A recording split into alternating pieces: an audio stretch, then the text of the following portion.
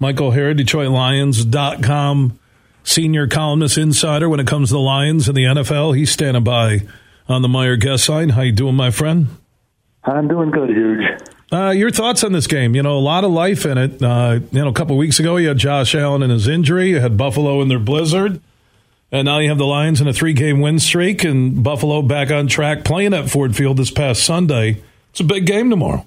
It really is. There are a lot of good parts to this game, too. And you can start really, obviously, here in Detroit, with a 3-game winning streak the Lions have put together. They really put together really good. They played some good ball. It wasn't a fluke. It wasn't, they got a lucky break or anything like that. They played good football against the Packers first, then the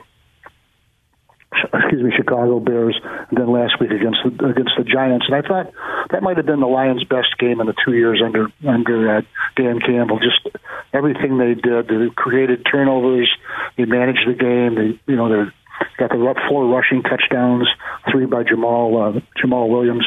I just thought that was a professional football team and a professional performance by the Lions. I thought it was really good against a team that was supposed to be, one of the better teams in the league. After watching them, I might not agree with that, but certainly, regardless of what I think, the Lions were the best team on the field. So what do the Lions need to do to beat the Bills tomorrow?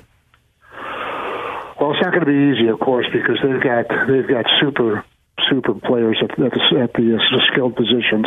They got speed. They've got a quarterback in Josh Allen. But the only thing is he's not playing his best ball right now. He's had some turnovers. I think he leads the league in turnovers.